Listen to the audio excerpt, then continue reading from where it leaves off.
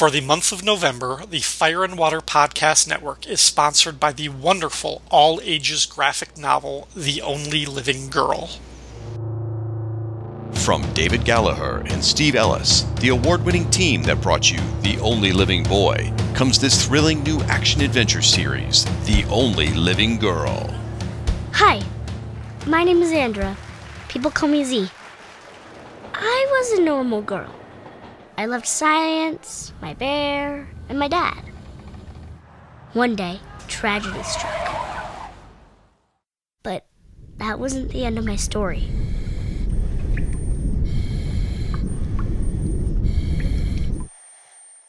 I awoke in a patchwork world filled with mermaid warriors, insect princesses, robots. A world created by my dad, who had become a mad scientist. Now I'm stuck in a world that doesn't trust me, in a conflict with my father's creations.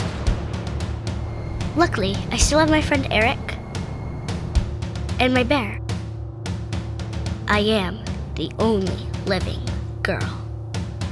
The Only Living Girl, Volume 1, The Island at the Edge of Infinity, is available now in both hardcover and paperback from Papercutz.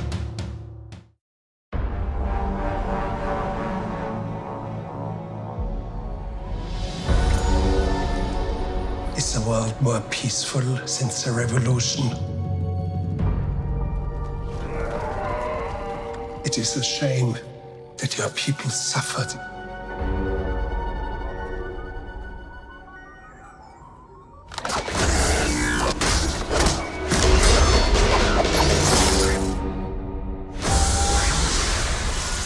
But bounty hunting is a complicated profession.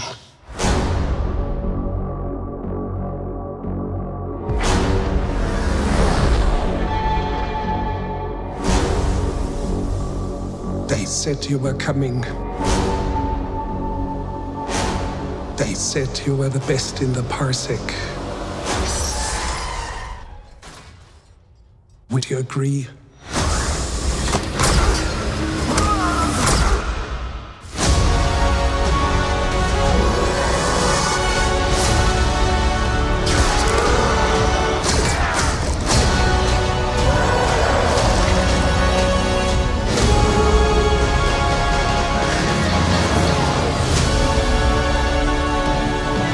Mandalorian, look outside. They are waiting for you.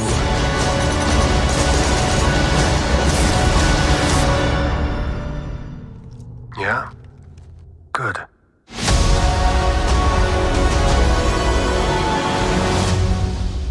Hello and welcome to another thrilling episode of Give Me Those Star Wars, the Ewoks Caravan of Courage movie of the Fire and Water Podcast Network.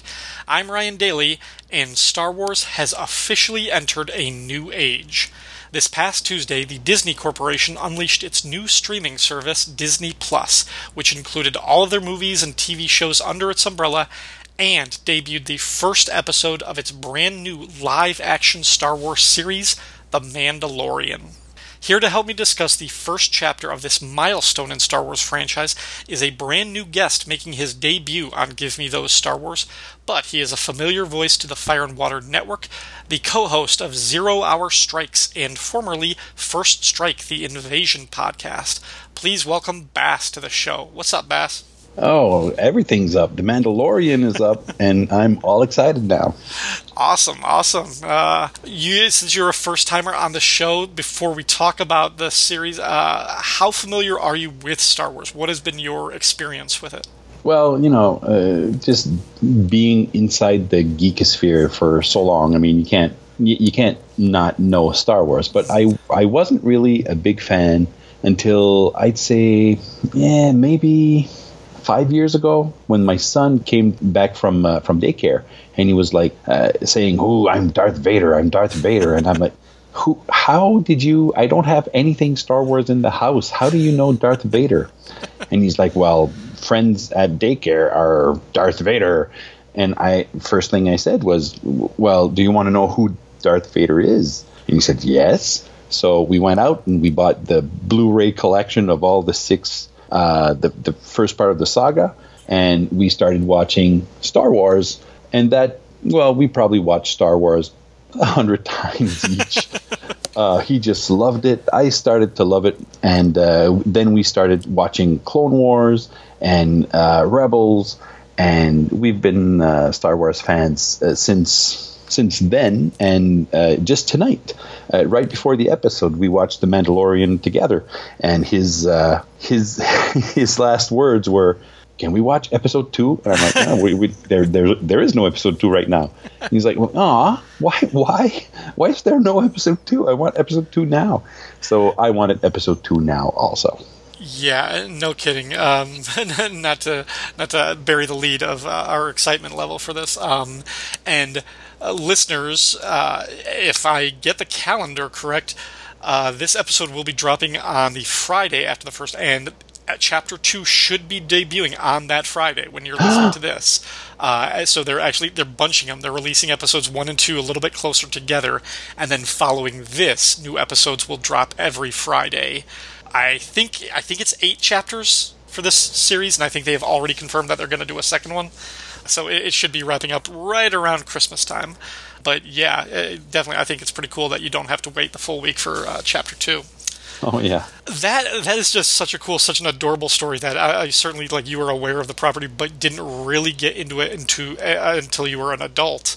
Kind of like me with Star Trek fandom. Really, I didn't really get into it until rather recently. See, that's the problem. My dad was Trekkie, mm-hmm. and he when I was small, he took me to see one of the first movies I ever saw was Empire Strikes Back, actually. But he didn't like it. He loved this constant battle between Trekkies and Star Wars fans. He never really liked Star Wars, so I kind of fell into the Trekkie trap and got released just 5 years ago. Yeah, I'm sort of there with my brother. He definitely indoctrinated me into Star Wars fandom and would not let me. He would suffer no Star Trek fans.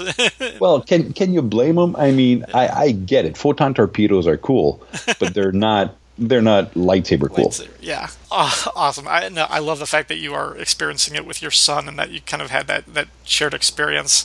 Hopefully, I can replicate that with my own kid, although his interests right now seem to be much more technically aligned with dump trucks and garbage stuff. But oh yeah, don't worry about that. He'll fall into it's so easy to fall into Star Wars. I mean, it's just great. Yeah, he does have a stuffed Ewok toy that he loves, but. Okay, cool. So let us get into what we're actually here to talk about. And for those of you listening, apologies if you haven't watched it. If you don't have Disney Plus yet, I highly recommend it. I think it's well worth the value of it so far. Spoiler warning, we're going to be talking about this. This is just the first chapter. I'm hoping once the series is all done, I'll probably come back and do another episode kind of going over the whole thing. But for now, we're just talking about all that we can talk about. Chapter 1 is directed by Dave Filoni, who was the showrunner behind Star Wars Clone Wars and Rebels, the animated series. And it was written by Jon Favreau, the director of Iron Man and one of the architects of the Marvel Cinematic Universe. And I believe Favreau is the showrunner and writer of this entire series, and might actually direct one of the later episodes too. It stars Pedro Pascal as the Mandalorian, although you'd never know that because he doesn't take his helmet off in this chapter, and I love that. We see Carl Weathers as a character named Greef Karga. Werner Herzog, the filmmaker, with the creepiest voice, but I love to hear his voice, as a character just known as the Client. Nick Nolte, of all people, as the voice of this kind of rancher blurg handler named Kuiil. I think he's in Ugnaught, like the people who worked at Cloud City in Empire Strikes Back. Taika Waititi, the director of Thor Ragnarok and What We Do in the Shadows, he is the voice of IG-11, the assassin model droid. And then there's a woman named Emily Swallow, plays the Armorer, who is another Mandalorian character who is just sort of in charge of crafting their armor. The story, very briefly, it opens up on a sort of icy wasteland planet, sort of like what you would expect in the far, like northern Canada, like above like the Arctic Circle, or in Alaska. Just icy plains everywhere, and just like a small of the Mandalorian has a tracker. He goes into this place. There's like a dispute. These tough guy hoods are shaking down this blue skinned alien. The Mandalorian walks in there. They try to harass him. He quickly dispatches both of them, kills them. And, the blue-skinned alien, I think, is played by Horatio Sands. He's all like, thank you, protect me. It turns out that guy's got a bounty on his head, and the Mandalorian's taking him in. They go back to his ship, which involves, a speeder across these icy wastes with this giant, snake monster thing that jumps out of the ice.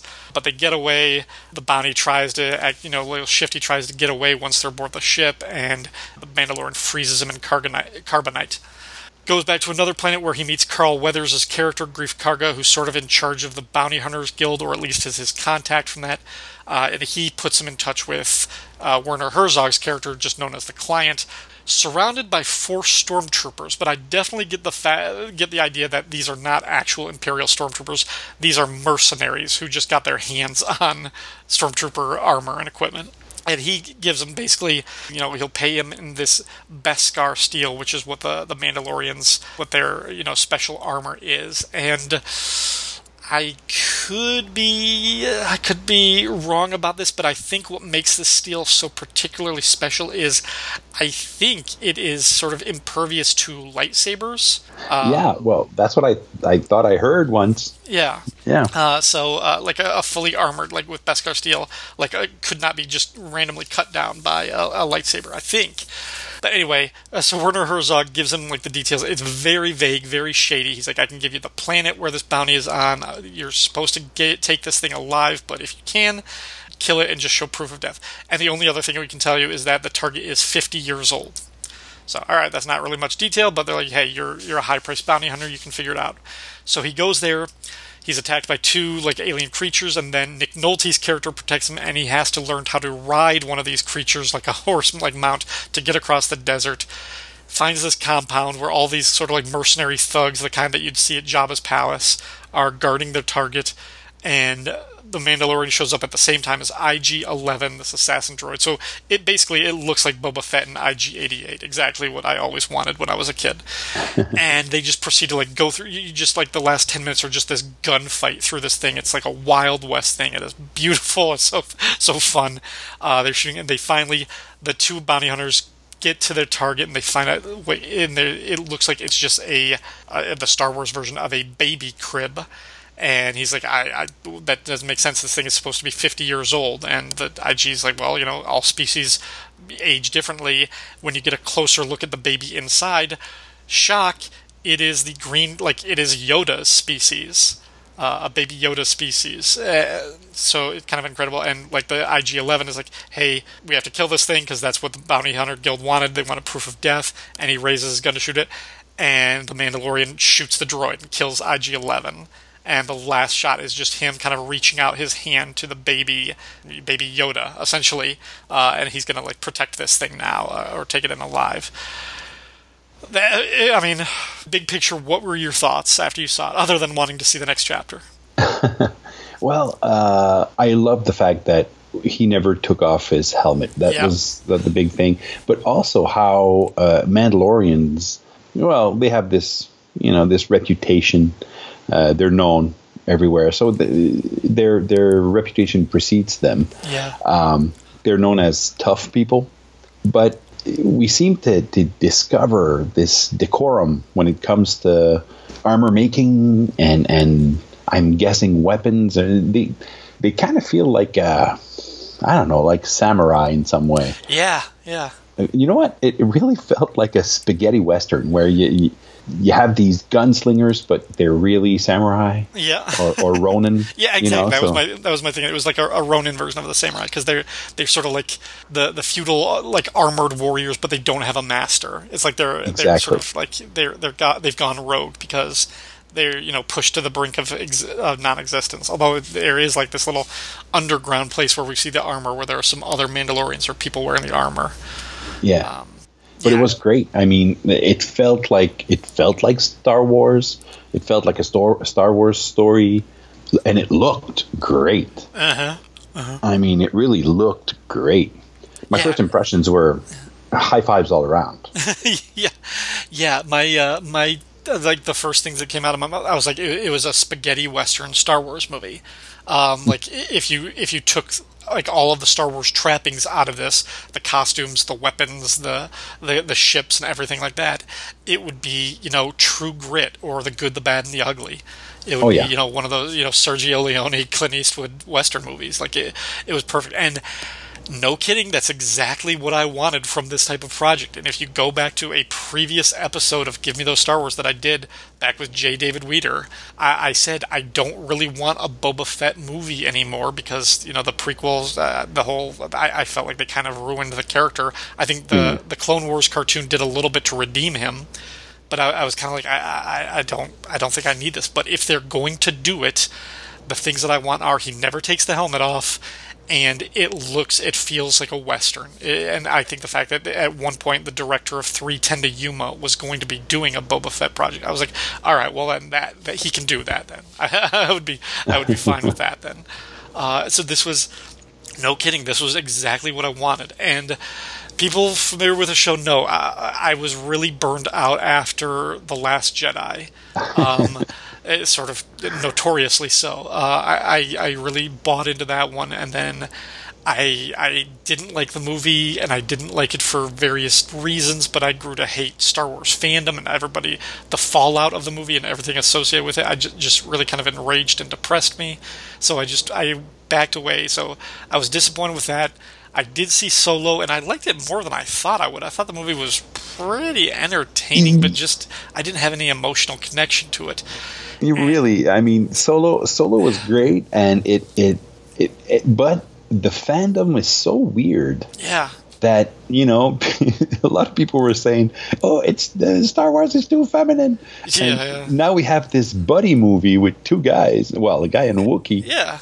And all of a sudden, nobody talks about it. Yeah, you know? nobody. It was so weird. Nobody was so weird to see it. They were so mad, but then, so, you know, the episode 9, The Rise of Skywalker, is coming out soon, and I've seen the trailers, and they're just not resonating with me. They're not hooking me, like, emotionally. And I am prepared for that movie to be the best of the new Star. Like, I'm not going into it thinking it's going to suck. I don't think it's going to tank or anything like that. I'm prepared. Like it might end up being the best of all the new movies and everything, but I'm not excited for it. I am excited for the Disney Plus series now. And you mentioned like how well it looks. Like the production value on this thing is great. Absolutely. There were only a few little bits where I was like, I think if this was in a movie theater or on the big screen, I would have demanded a little bit better CG. Like when he's riding the Blurg and the first speeder that shows up with the droid in the ice world. I felt like those looked a little bit soft, kind of cartoonish. But other than that, this looked really, really good. And yeah, my first thing was you know, if this is anything to go by, the production, the quality of this, then I am fine with Star Wars being a live-action TV series or various different series going forward, and it doesn't have to be the big event movies, or only do the big event movies when you really, really have something that's worthy of being an event, not pushing one every year. Exactly. I mean, I feel the same way. I mean, if somebody came down and said, well, you know what? You know this Obi-Wan Kenobi trilogy we wanted to do?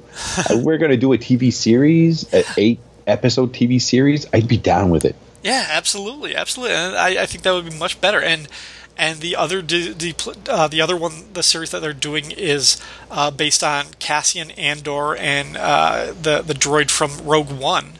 They're kind of like partnership, and they got Diego Luna and Alan Tudyk to come back for that one.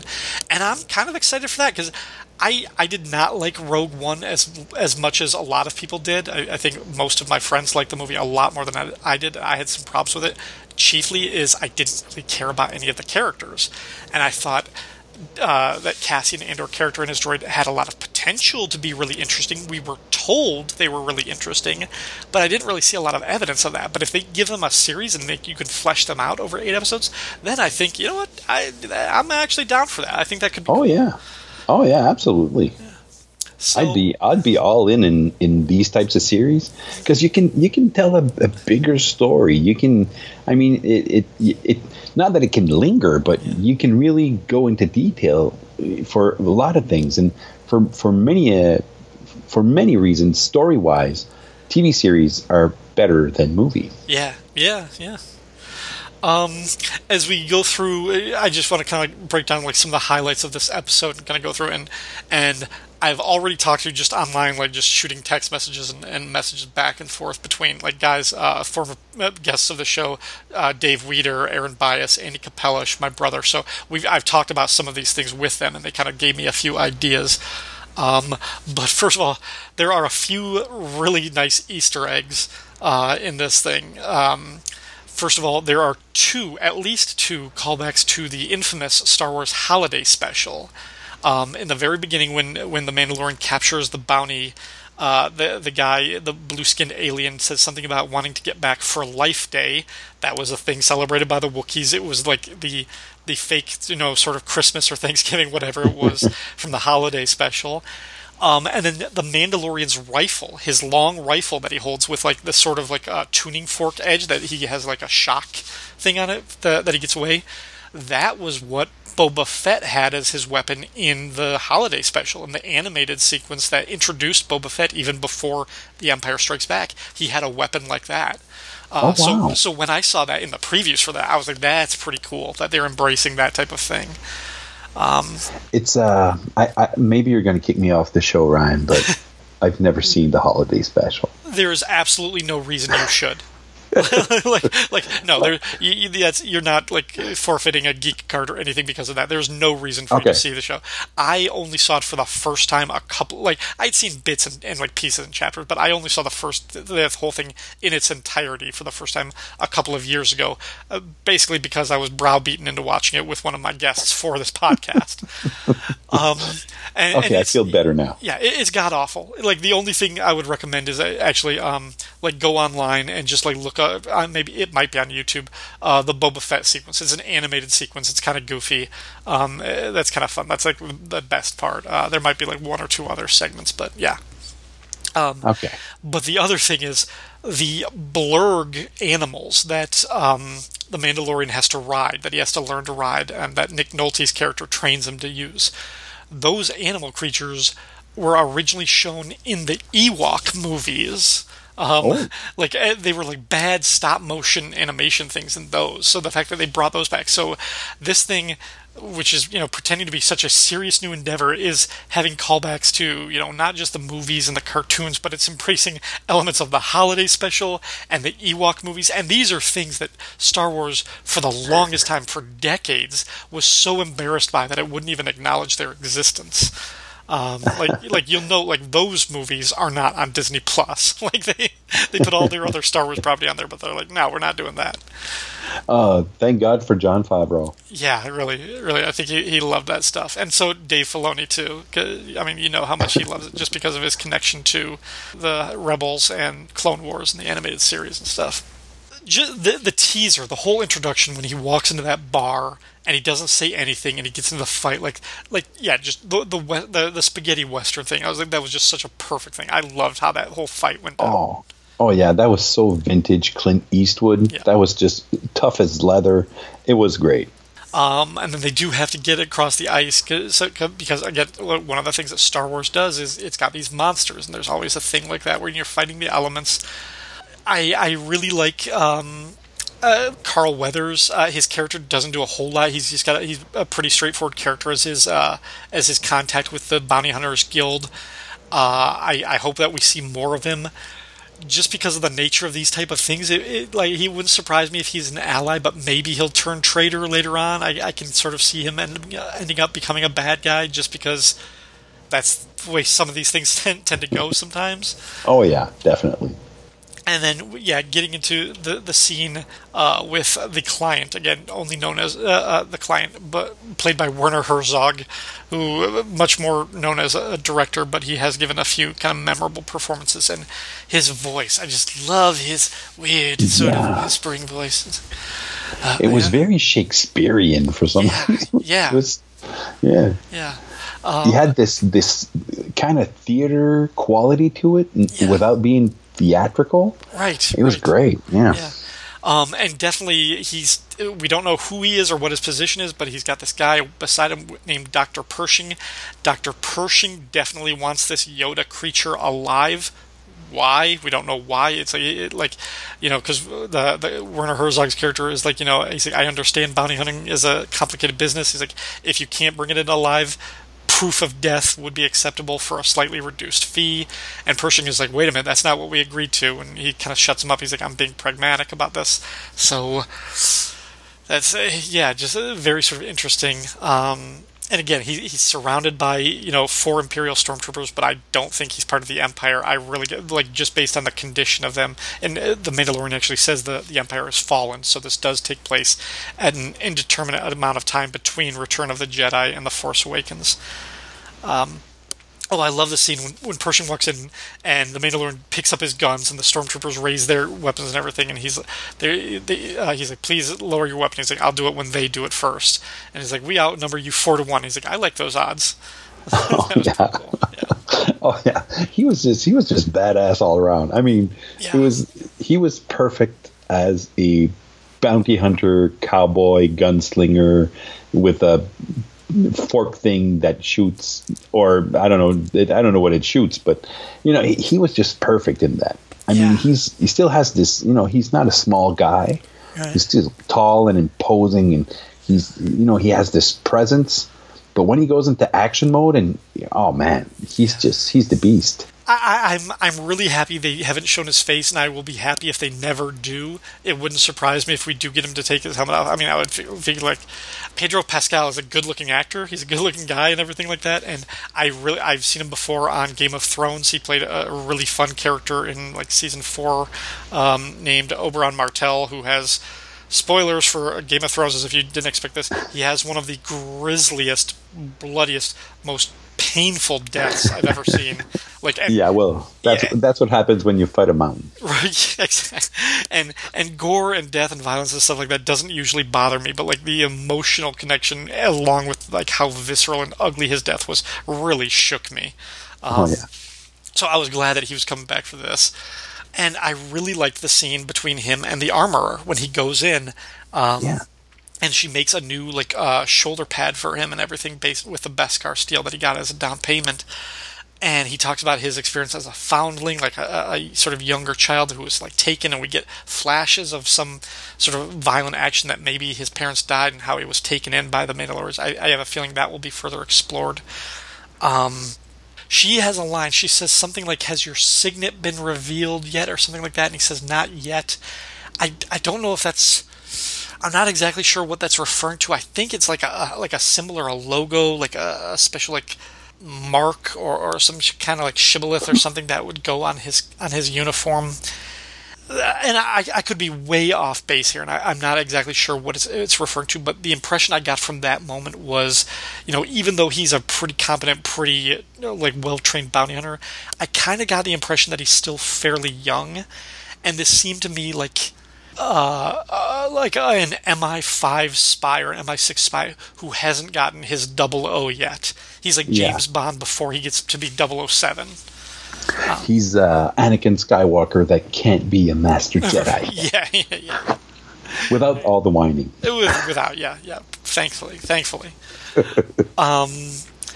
And then, but by the time we get to the end with like this awesome, just old-fashioned Western shootout, in the middle with like the different buildings there in the town square of like this whole little compound and everything, like diving for cover and shooting with this droid. I mean, this is what I dreamed about when I was 10 or 11 years old, of what would it be like to see Boba Fett and IG-88 in action. Somebody I was talking to was like this. It felt like these guys were just a lover of the role-playing game. Because it seems like a lot of the material, a lot of the adventure hooks for Star Wars role-playing games start out this way.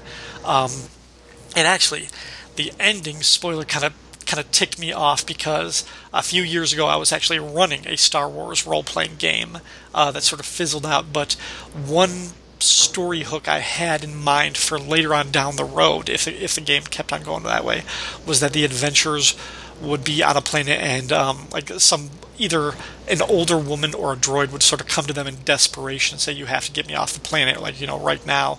At the same time, there's this crackdown, and like people are searching ships and everything like that, and they agree to take the woman off, and after they escape, after they get into space, they find out that she's like the nursemaid or something for a baby. Like, they didn't even realize that they were bringing a baby off the planet, and then they're being chased, and I would end up revealing that this baby is like almost a sort of like Anastasia type of thing, or like the last Romanov, where it's like the true heir to some like sort of royal family, and there's been a coup, so that entire bloodline is being wiped out. But it's also like there would be like magical powers, or the Force would be involved with this child's destiny. So it's all about like the characters now have to decide: do they turn the baby over to be executed and get a reward, or do they bring it to like this cabal of resistance fighters to protect this baby and lead it to adulthood or something like that.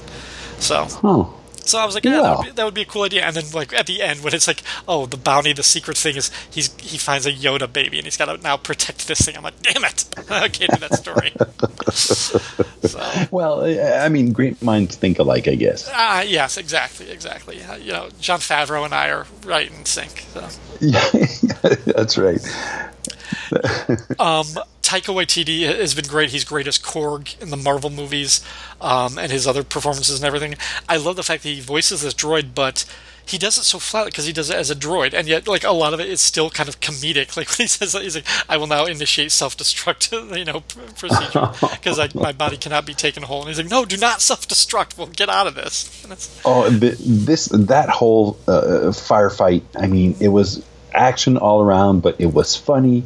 It was dramatic. It was actionful. There was a lot at stake. I mean, that was a great gunfight. I mean, it really up there with the best gunfights I've ever seen in movies. Yeah, exactly. I mean, we were saying like this in one of the other messages. Like, I mean, if you stripped away all the Star Warsness of this would be a great Western. And it's like, you could see this.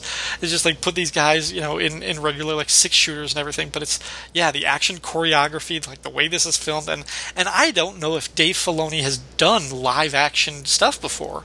Like he's been the showrunner of these animated series, but he knows the camera work. He knows. I mean, you've watched Clone Wars and Rebels, so you can speak to their sophistication. Those are good series. Oh yeah, definitely. But I mean, if this is his first live action work, I mean, like right out of the gate, he's got a great eye. The cinematography looks tight. It looks good, and the action choreography is just terrific in this thing. Yeah.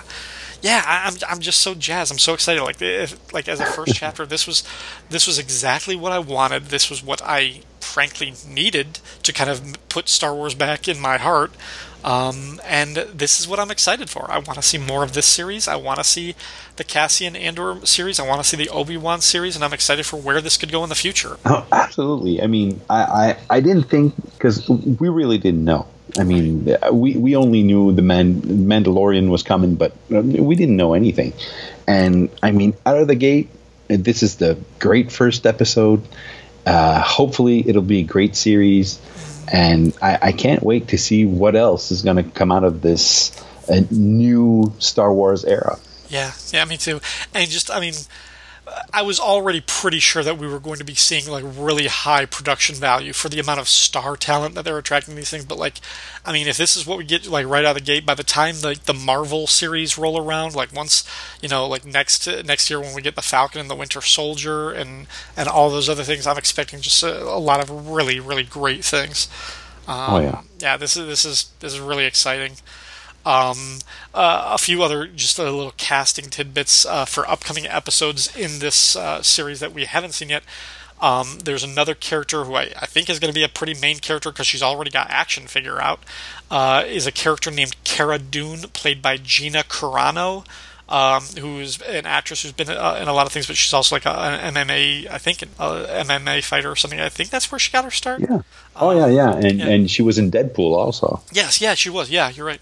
She might also be a bounty hunter, but she looks like a tough girl. She's like always carrying like a big, heavy machine gun or something like that. Ming-Na Wen, who's in Agents of S.H.I.E.L.D., and she's been in other stuff like ER and everything. She's playing some role in the series, and I'm excited for that because I love her. She was one of my earliest crushes when I was a kid. Like, I just always thought she was great, so I'm excited to see her again, especially since I haven't watched Agents of S.H.I.E.L.D. in like 5 years. And then lastly, Giancarlo Esposito, who's one of my favorite actors. I've loved him in everything I've seen him in, particular Breaking Bad. He was a villain in that show, who's just amazing, particularly, like, he owned season 4 of that show. And he is playing a character named Moff Gideon, suggesting that he is like an imperial governor, so we don't know the state of the empire. It looks like it's fallen, but he might still be having some power and might be a pretty formidable villain in this, assuming he's a villain. But I like him, so I'm excited to see him in this. Yeah, I mean, by the time you're hearing this, you might have been able to listen to or watch Chapter 2 already, and hopefully it maintains the same level of quality. Anything else you want to say about this one before we go? You know what? I used to think Boba Fett was great. I kind of like Jango Fett, but not as much. And I'm really digging everything Mandalorian right now. So This is wonderful. When I was a kid, like I don't remember where I heard this or I had pieced this together. Before the prequel movies came out, I had always been under the impression that the Mandalorian were this ancient race of warriors that were wiped out by the Jedi. And like the fact that Boba Fett was wearing that armor, was he the last Mandalorian, or did he just like cobble that armor together? But there was like something significant about that. But there was always this thing about like how cool and how unique they were. The fact that they could contend with like Jedi Knights despite not having the Force and that level of ability. So I thought Jango Fett looked awesome in the prequels, but like the whole thing with cloning Boba Fett and everything like that just really left a bad taste in my mouth, and the oversaturated. So I didn't want, but the way the Mandalorian characters were handled in Clone Wars and stuff like that, and Rebels, sort of started to regain my trust. I really liked them, but this show, I mean, it's great. It washes any bad taste that you might have had, and you can just my mind says this is the Boba Fett and IG-88 that I wanted, and I get to see them, but it doesn't have the same baggage, so it's really, really cool. So Most definitely. All right, then, before I let you go, you do have to answer the Galactic Questionnaire. And this is version 3.0. I'm debuting new questions for the first time. So, 7 questions. The first question is, what is your favorite Stormtrooper variant? Now, this can include the classic Stormtroopers, the Snow Troopers from Empire Strikes Back, the Biker Scouts from Return of the Jedi, the new First Order Stormtroopers, or like any of them from like the other versions from Rogue One or Solo. Basically, just what's your favorite version of the Stormtrooper? I really like the New Order Stormtroopers. You do? Yeah. I mean, they're just like a modern take on that old, the older armor. It's what it really popped out when I watched The Force Awakens the first time. I was like, I'm digging these Stormtroopers. So I'm gonna say these guys. Cool. Your favorite droid character? Oh, that's a tough one. Because I really liked IG-88. Forlom Musi, I liked, because they were droids and bounty hunters. Yep. But I'm gonna have to say the Gonk droid. No, really. We get to see the Gonk droid in this show too. Actually, yeah, we do. And it still looks like a guy in a garbage can. But I think I'm going to say the medical droids. Oh, yeah. These droids just freaked me the hell out when I was young. And they still kind of do. Every time I see one of these medical droids, I'm like, I know he's there to help, but can he look like something nice? Nice. So I'm going to say the medical droids. Very cool. Question 3. A bigger offender from the special editions, Greedo shooting first, or the scene with Jabba the Hutt at Docking Bay 94? Oh, the scene with Jabba the Hutt. Agreed. I just can't handle it. There's so many different reasons why it's wrong. It's funny though, as I came up with that question actually like a year ago, but as we say this, it was discovered when people started watching the first Star Wars movie on Disney Plus that scene with Greedo shooting in the bar and Han shooting has been tweaked yet again. This is like the fourth or fifth time. Yeah, I've heard. Disney finally said that George Lucas made the change like before the Disney buyout and everything. And basically what it is it's this really weird cut where like Han says the line, I bet you have, like right before he shoots. And it's a cutaway, like a closer shot of Greedo saying something, but it's not translated, so it looks like they just took some footage and just like zoomed in a little bit and put it in there. And then they both fire again. So I think maybe the change was made to make it look like Greedo mouthed off or said something offensive, and that's why Han shot him or something like that, but Greedo is still shooting at the same time. It's just weird, and I don't understand why it happened. But well, they kind of need... Han has to react, and not take action and just shoot Greedo before anything happens. But because it's a smart move. Right. He knows he's going to be shot, and he shoots first. But I don't know why he just wants Han to react. I still don't get it, but I guess that's what we get. Number 4, speaking of Han Solo, number 4, better in a jacket or a vest? I'm going to say jacket. All right. Question 5. Which character introduced in the prequel trilogy would you want to see a spin-off movie about? I want to see a TV series about Qui-Gon Jinn. Nice. I love that tall glass of water. I just love that Jedi master who's kind of on the verge of something. He's always like kind of on the sidelines, or he's kind of the outcast of these great Jedi, but he's one of the great ones. And he just died too soon. I just loved him. I'd like to see more of him. And I mean, he got killed very rapidly by Darth Maul. I know, but I just wanted to see him in more action. I just wanted to see him being the great Jedi he was. Yeah, that's a good pick. That's a good pick. All right, question 6. What is the best moment in your least favorite Star Wars movie? Okay, best moment in my least favorite. So first of all, you have to identify what's your least favorite Star Wars movie. Well, I think Attack of the Clones is just the worst thing ever.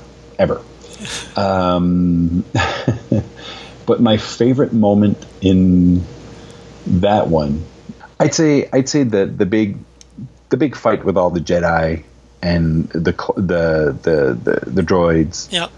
Because we got to see a lot of great Jedi just fighting. Yeah. So that was cool. But Jango Fett died too quickly. Yeah. Well, I mean, he was up against. I mean, he had no chance. I mean, he was against Mace Windu. I mean, but still, I mean, he could have had at least a bit of a fighting chance. Yeah. All right. Then the last question: if you could take a selfie at any location in the Star Wars universe, where would it be? It would be on Alderaan, right before when you see that big laser coming in, just before it blows up. Oh, that's a good one. I never expected anybody to answer that one, but that's a good one. It's going to be a hard one to beat. So. All right, well, Baz, thank you very much for being my guest on this special episode of Give Me Those Star Wars. Where else can people find you in our community or in the podcastosphere? You can find me at 0 Hour Strikes. It's on the Fire and Water podcast network. Me and Siskoid, we read every tie-in, every issue, every thing that's even remotely close to the crossover series 0 Hour. Go check it out. And if you want to listen to something that's already complete, where we read everything, go check out our Invasion podcast, which is called First Strike, the Invasion podcast. You can still check it out. All right. Thank you very much again for being on the show. As always, thank you very much, listeners, for checking this out. Give Me Those Star Wars is a proud part of the Fire and Water Podcast Network. Feedback for the show can be left at fireandwaterpodcast.com or the Facebook page for Give Me Those Star Wars. You can also find me on Twitter at RyanDaily01, or you can send an email to ourdailypodcast@gmail.com. If you like this show or other shows on the Fire and Water Podcast Network, please consider donating to our Patreon page. Go to patreon.com/FWPodcasts for additional information. All music, audio clips, or quoted text are used for entertainment purposes and believed covered under fair use. Give Me Those Star Wars is not affiliated with Disney or Lucasfilm, and I make no money from this podcast, so no copyright infringement is intended. Thank you for listening, and may the Force be with you.